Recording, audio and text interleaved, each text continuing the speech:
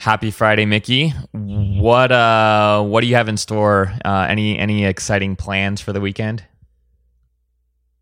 Yeah, we'll be up in the Poconos this weekend camping. Going with some friends. They're going with us, taking a couple of families, and of course our friends are going to be tent camping, Are which you, is real camping, and it's of course not what we do. I couldn't tent camp in this type of heat, but anyway, we're going up to the Poconos, and we'll be spending a long weekend there on a lake and getting to fish and kayak and hike. any plans to boondock or not this trip? No boondocking this way. We'll have full power water and sewer hookups ready to go. Air conditioning, primary here, keeping us cool. Yeah, but I'm really excited for it. It's because it's been a couple of weeks. Well, welcome everyone to Fanatical Fridays with Mickey Baines.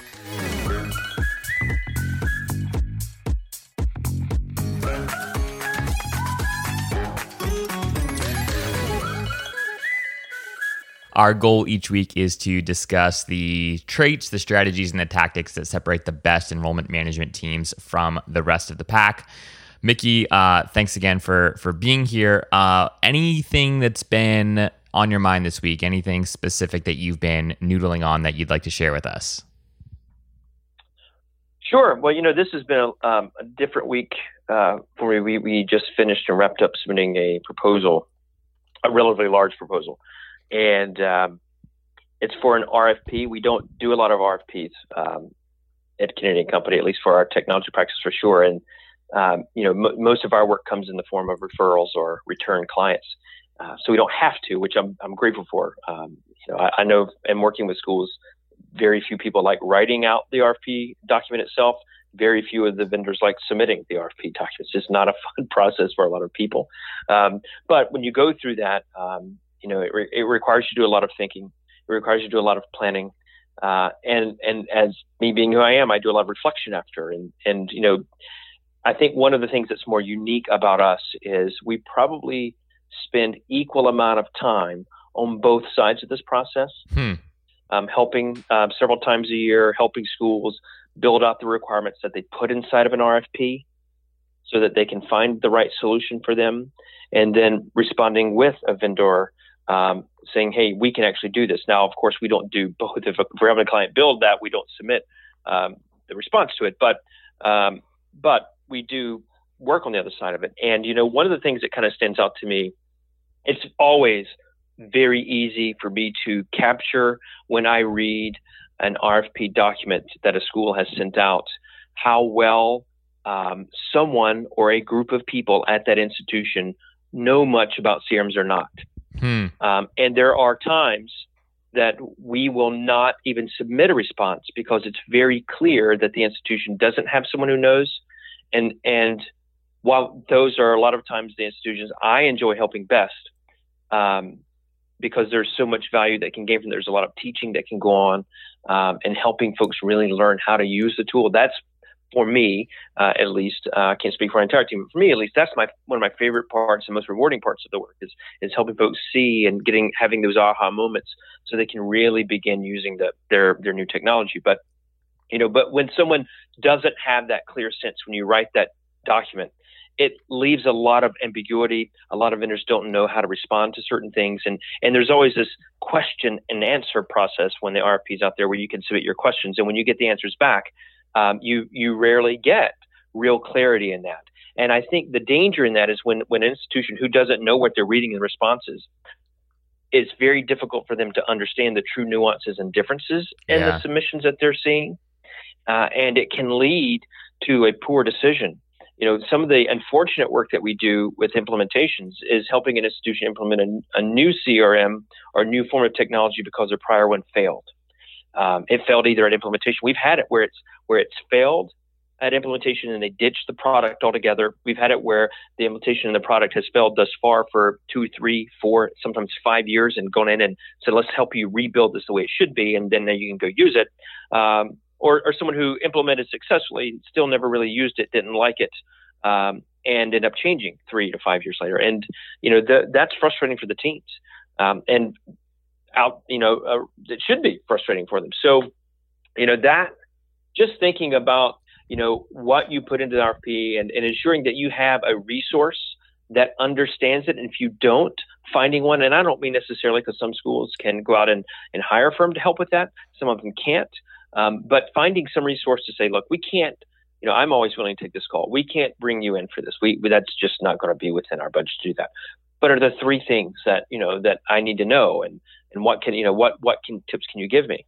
And I'll just share one of them right now. Is if you don't know, you can go online to find publicly available RFP documents out there for that other schools have submitted. Yeah. Find one that you can tell makes sense when it's written by someone who knows what they're doing.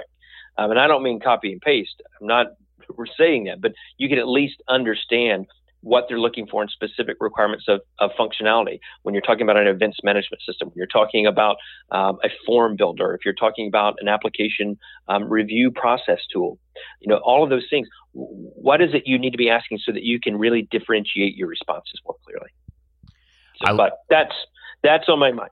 I love that. And, I think that as you were talking, one of the things that just popped into my mind is it'd be really interesting. We were talking, Mickey, earlier about how on, the vendor side of things, right, when we're crafting proposals, whether it's in response to an RFP or otherwise, in the era of COVID-19, it's really hard because you don't have the opportunity to present that proposal to everyone within the context of a meeting. And as such, you have basically the same conversation with multiple stakeholders, and you're answering the same questions, and it can be exhausting and cumbersome for both, the prospective client and also the vendor.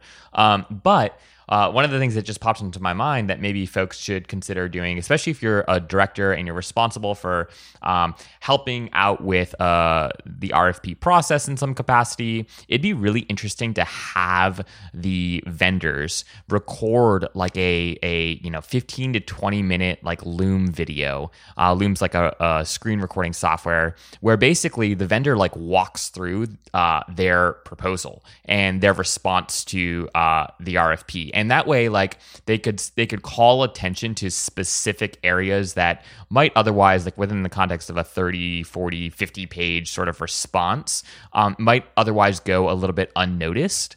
And it would be really interesting to, and maybe also a way to kind of save time for everyone. If this little like recorded video of me walking you through why I responded this way, you could then pass that along to your VP, your dean, and then sort of kind of solicit and really aggregate questions that all parties might have, and then respond directly back to the vendor. Anyways, for any partners that might be listening to this, I think that would be a really interesting tactic to try, because again, like Mickey, you were saying, one of the things that is challenging from the partner side of things when we're responding to these RFPs is how do you truly differentiate yourself?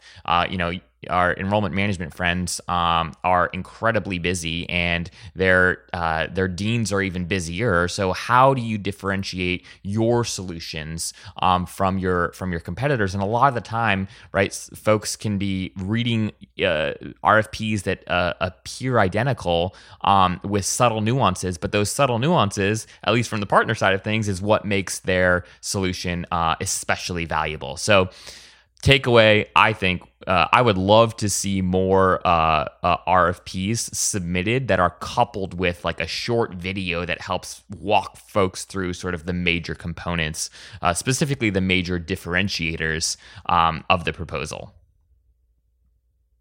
Now this is digressing slightly, but when you're talking about the video, two things come to my mind.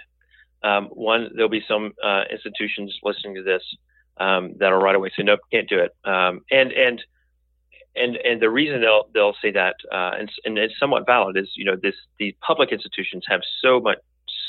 There's their requirements, what they have to have, and they're very rigid in terms of a response. Sure. And I don't know if some of them really may not allow video, but that said, I really like the idea, and it reminds me. There's one of the marketing automation and CRM platforms out there, one that you and I know well, HubSpot. I remember seeing some firms that were using HubSpot to build their presentation within that was in a video format. So that you would get a special password protected landing page for your proposal. and you click there, and it would start the video, and they would walk through page by page of the proposal and what it's saying and what it means. You get to see the team. They're introducing other people that would be working for that particular client that they're proposing to. This is going to be your account manager. Amanda, say hi.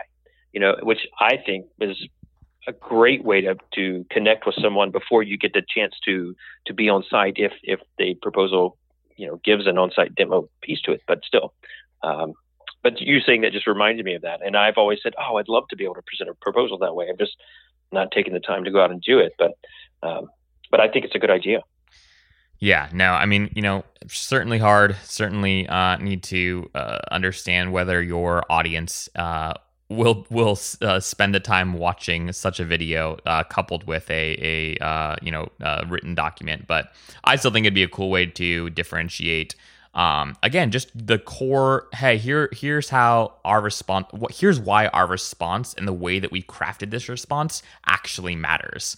And there's a lot of jargon that we throw around as partners all the time, and just being able to break that down and provide a little bit of a human face really to the RFP, I think could go a long way. But anyways, we should probably stop talking about ourselves and what we wish folks would do when it comes to RFPs. And can I tell you about an interesting conversation I had last week with Rob Zinkin, Mickey? Sure. Okay, great. And then I want to get into. Because I know. Once you get there, we'll we'll connect it. So tell us about it. Okay, great. So Rob Zinkin was spent 20 plus years working in marketing and communications at a variety of institutions. He was at IU, Indiana University, for a long time, and he recently wrote this post in Inside Higher Ed, which is really worth checking out. If you just Google the future of marketing and communications in like a post-COVID world or something, I can't remember what the actual title is. I'll throw it into the show notes, but you'll find it. And in the piece, Rob talks a lot about the difference between outcomes and outputs with respect to Marcom teams. And so the big argument he sort of makes is that in a post-COVID-19 world, the future of marketing and communications teams is going to change dramatically. And what he says is that for years, Marcom teams have sort of been more output focused. More than they have been outcome focused. And what he means by that is essentially, right, you've got the enrollment management teams, you've got advancement teams, you've got, UR teams, other departments kind of coming to Marcom and saying, hey, we need these brochures for this event that we're having, or hey, we need a new email template, or hey, we need a new billboard, or whatever it might be, right?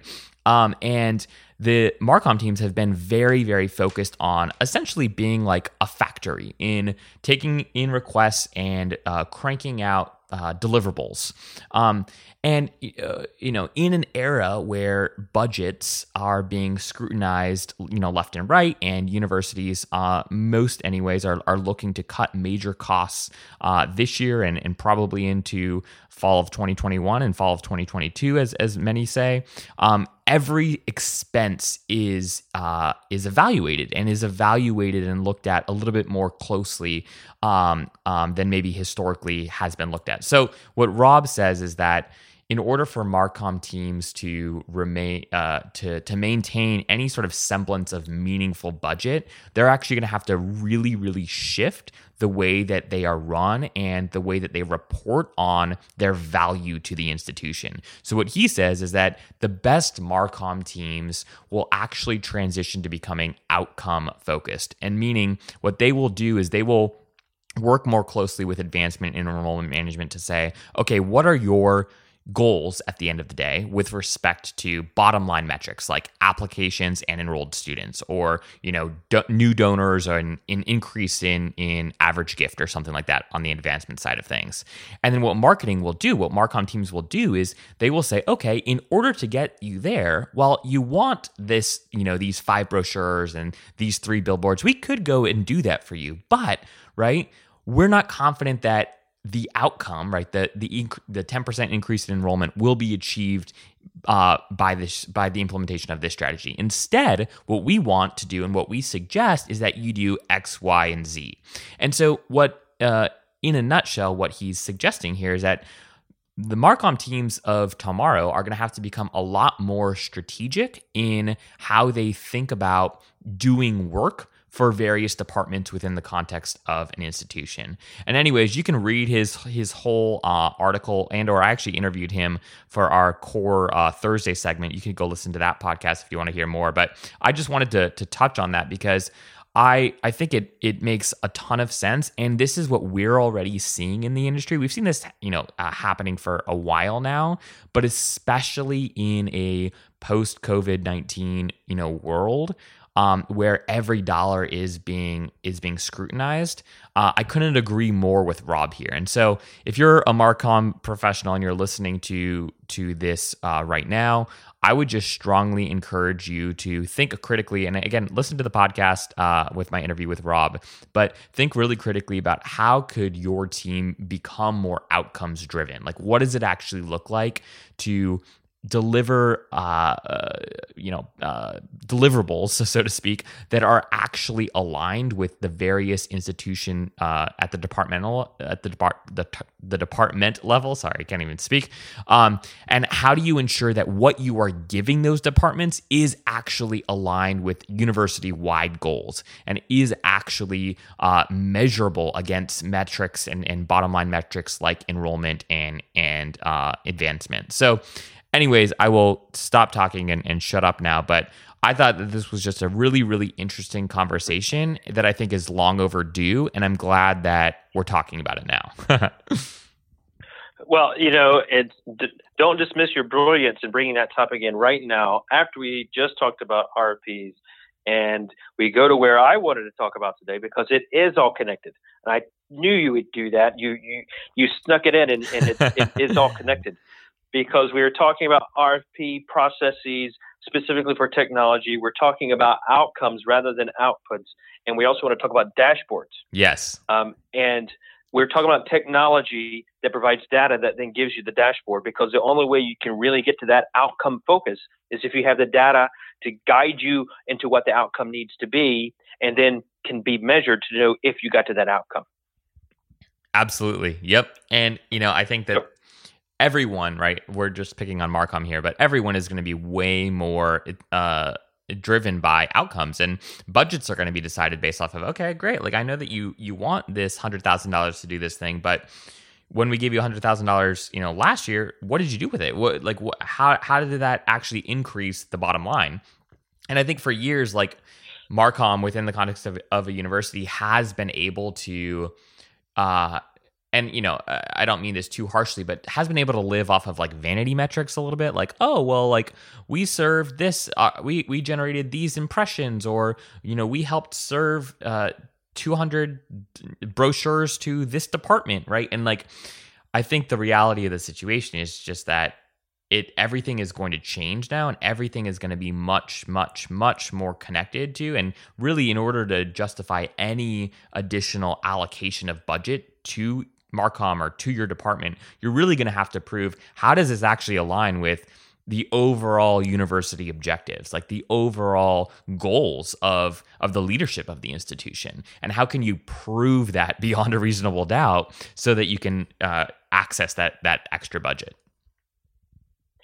And I'll just say the marketing team I think what we're seeing, let me back up a little bit. I think what we're seeing here is, in that conversation, which is really important and really timely. And if I even look back to our last few conversations we've had as we lead to this episode, we're getting to the evolution where where many more schools are much more able to provide the marketing team the data that they need to even get to an outcome-focused piece.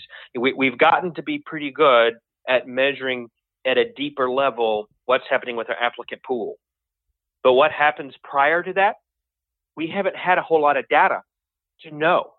So all marketing's left with is, this is how many people are on a website or how many people clicked an ad. We're not able to tie together routinely, for most institutions, the person that clicked on the ad that then filled out a form and then applied. And even if we haven't always looked at all of that. Yeah. And we're just getting there. And I think that's why it can be the Marcom team of the future. 5 years ago, it couldn't be. We weren't ready. It needed to be then, but it was, we just weren't there. We didn't have that. But now we have the ability so that we can begin that shift.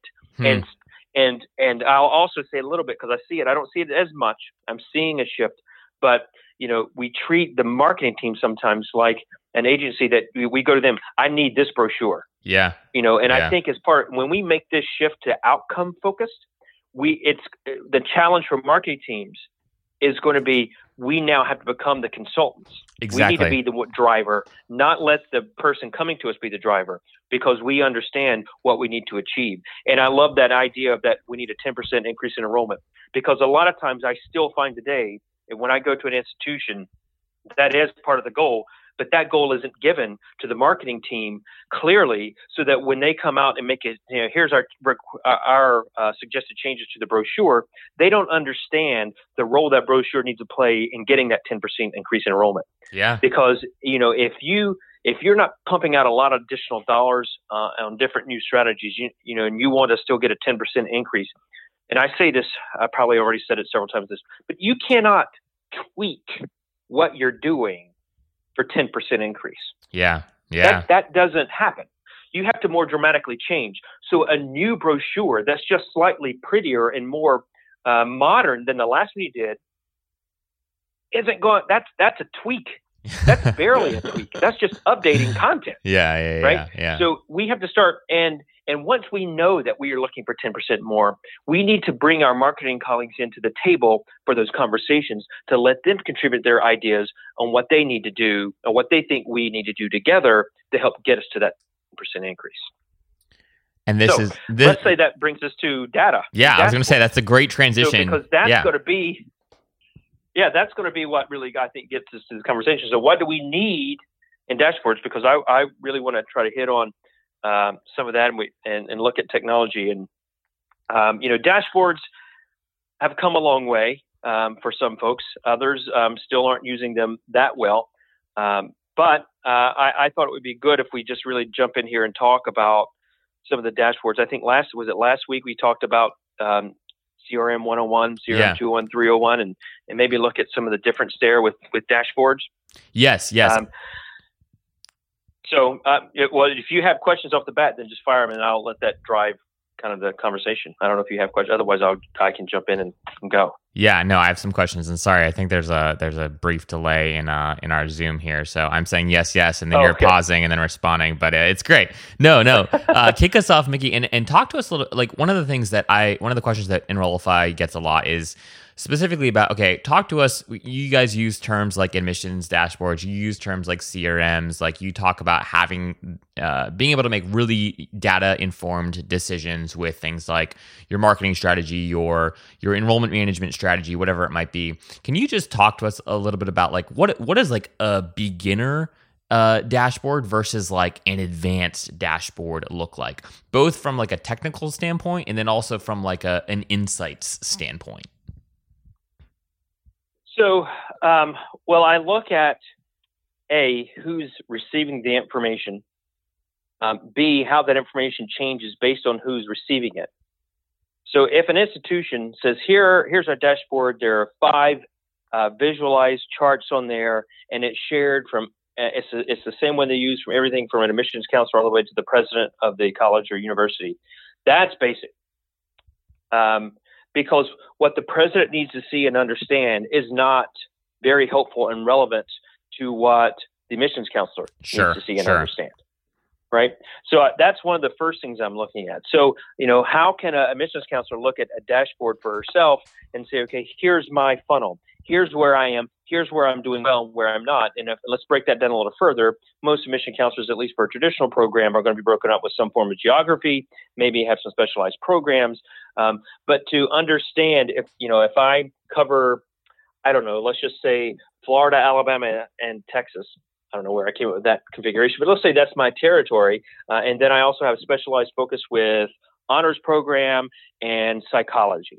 I want to be able to see all of those as a visual. How am I doing in Florida? Are there specific segments within Florida, especially say my institution's based, I don't know, in Georgia, and that's why I have that particular territory. How am I doing within various geographic sections of those states?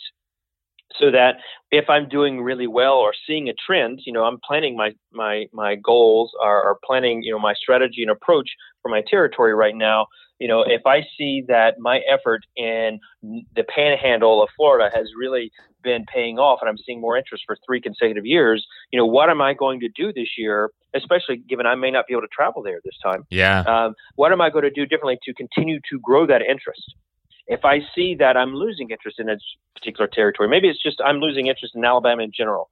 What have I been doing so that I can change that up and make that change? Now, from a director standpoint, I might be looking a little more globally. I want to see what the counselors see because I need to help mentor and coach them and help them with the strategy and deployment of how we're going to approach the travel season or non-travel season this year. And then I want to be able to see more holistically, what does the full pipeline look like? How are we doing with our prospective students? And I want to see some year-to-date information. If I knew, where I was at this point last year and I know how I ended up this year, or at least what we think we're going to be ending up this year, and I want to grow 10%, then I can start looking to understand, where am I? Am I up 2%? Am I up 5%? And start thinking about what else I need to do to get those numbers up.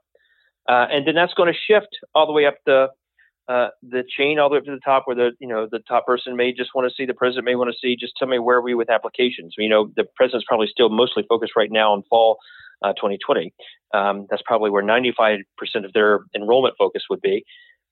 And so we want to be able to provide that general, broader information. But then if I'm, looking at more advanced,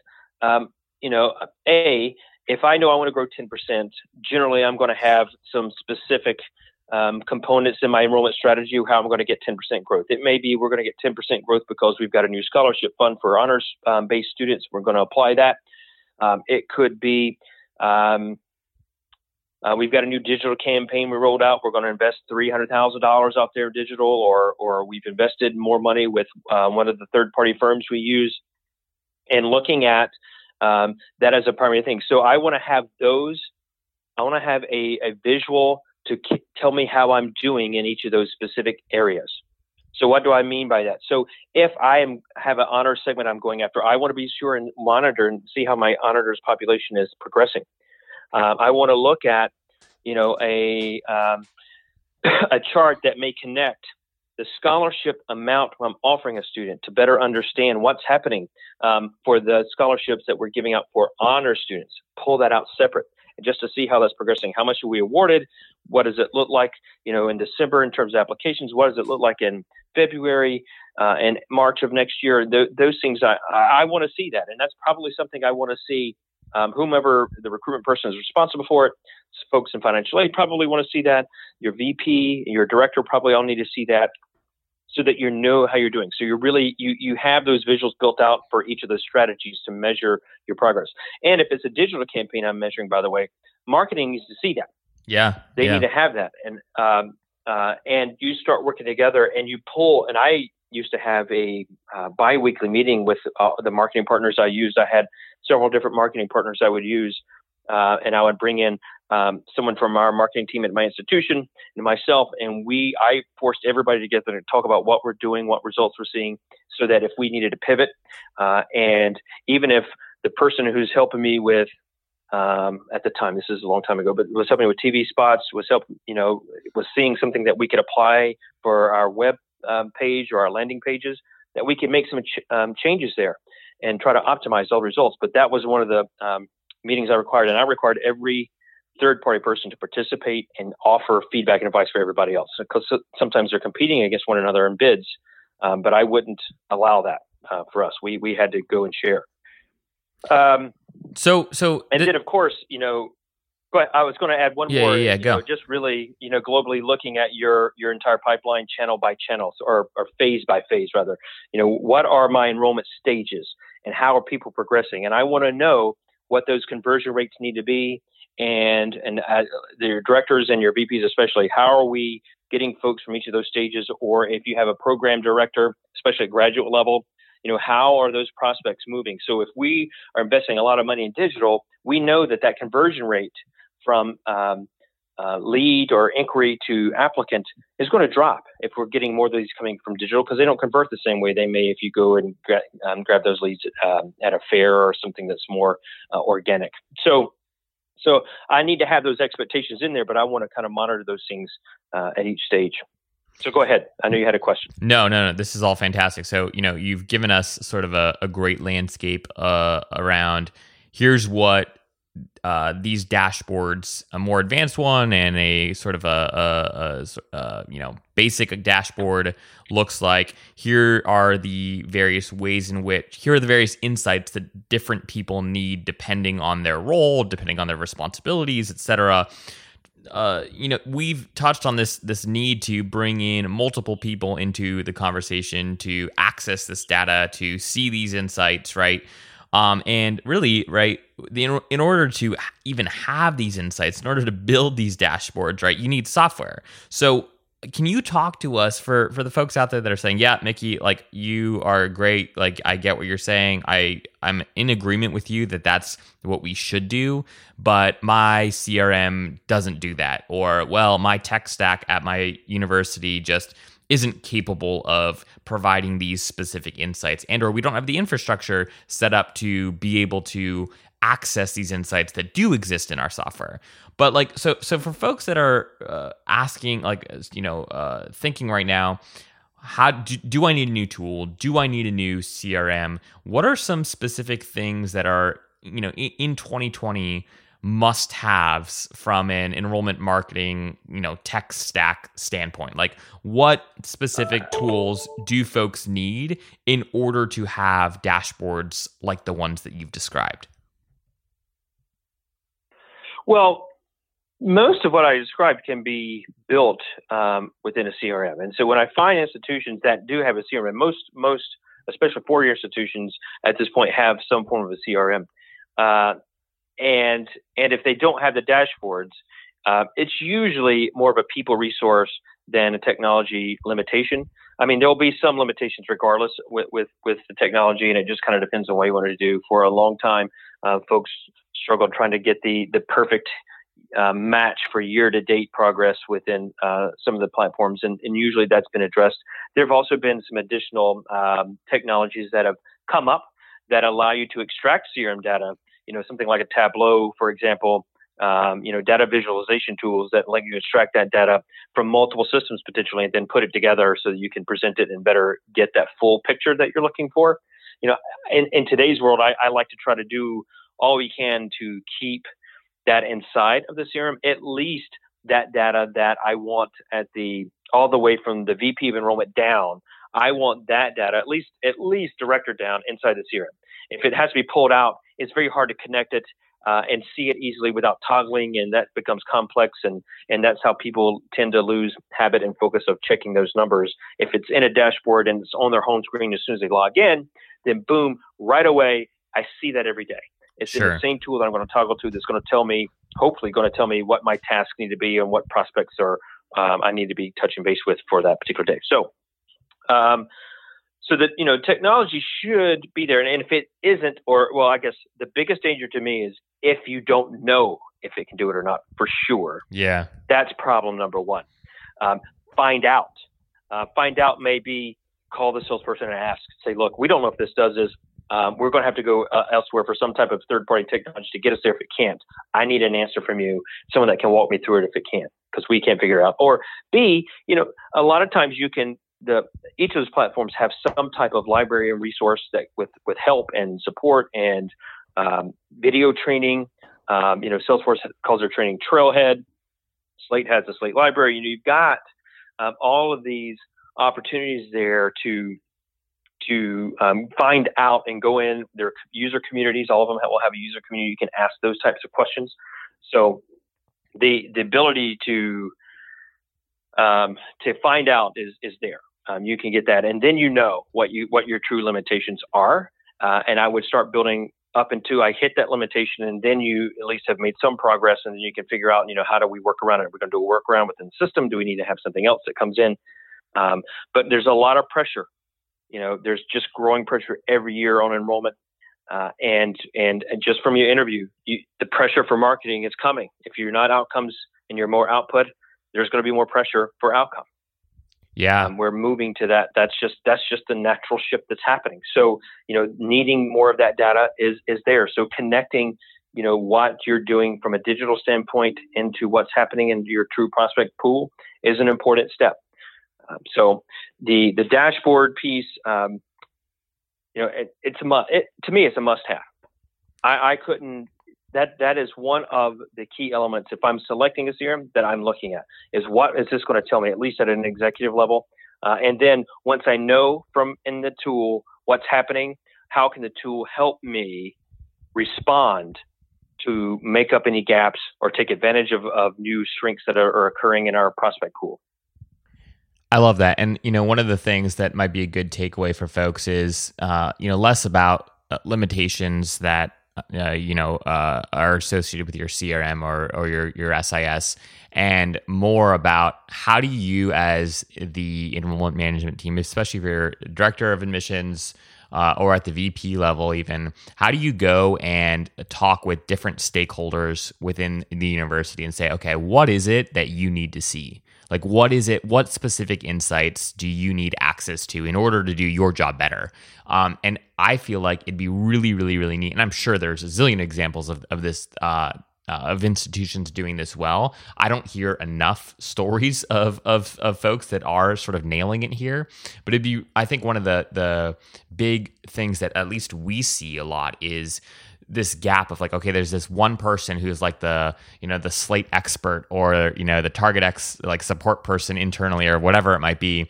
And everything is like run through Sam, right? And like Sam knows all, and Sam needs to give us the information that we need when we need it. And that's great. And Sam might be a genius. And if you're a small institution, maybe Sam is enough. But for many people, I feel like a lot of the time these softwares can actually do a ton, right, to make the day-to-day lives easier for not just enrollment management, but marketing and communications, for advancement, for other folks as well. And so it'd be really neat to see more examples of the VPs of enrollment going out and saying, what information do you need in order to do your job better? What information, does the president's office need in order to make really good decisions on budget for next year? And how can we help sort of facilitate the dashboards necessary in order to access and really garner meaningful insights? That's I would say over the last year and a half, 2 years, I'm seeing many more of those conversations. Those are conversations that are at the table when we're with a lot of clients. So I know we're starting to make progress. I even have a client that was up front at the beginning of a conversation. Like, we want to know not just how well these campaigns are converting to help us get new students. We want to look at the students that are finishing our program and graduating.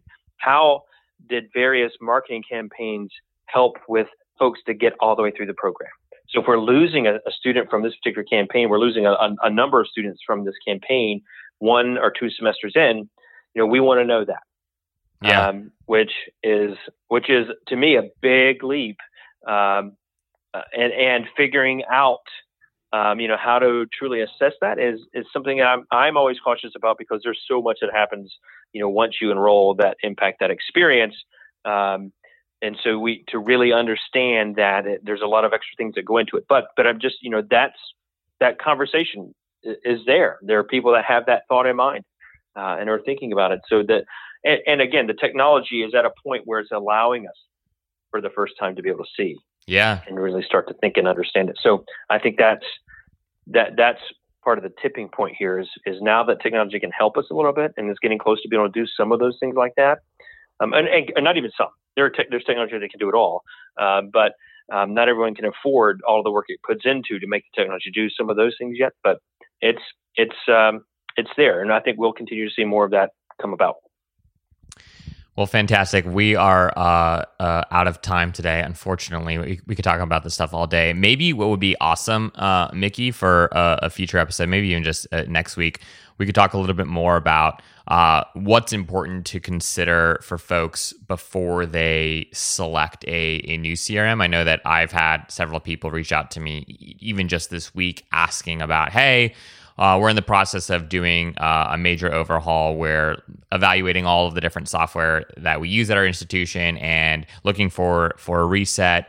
What are the various things that we should consider as we sort of enter into this process? And so maybe you could share insights that you've garnered over the years working with a number of institutions to help them do this very thing. I think that especially folks that are in transition between systems, there's huge opportunity to use the kind of search and eventual adoption of a new software, especially if that's a new CRM, as an excuse to break down a lot of the silos that do exist within the context of an institution. So I think it'd be really worth us kind of drilling into a conversation around the do's and the don'ts, the questions to ask, the clarity to seek before signing up for and purchasing any sort of software, whether that's a new CRM, a new SIS, et cetera.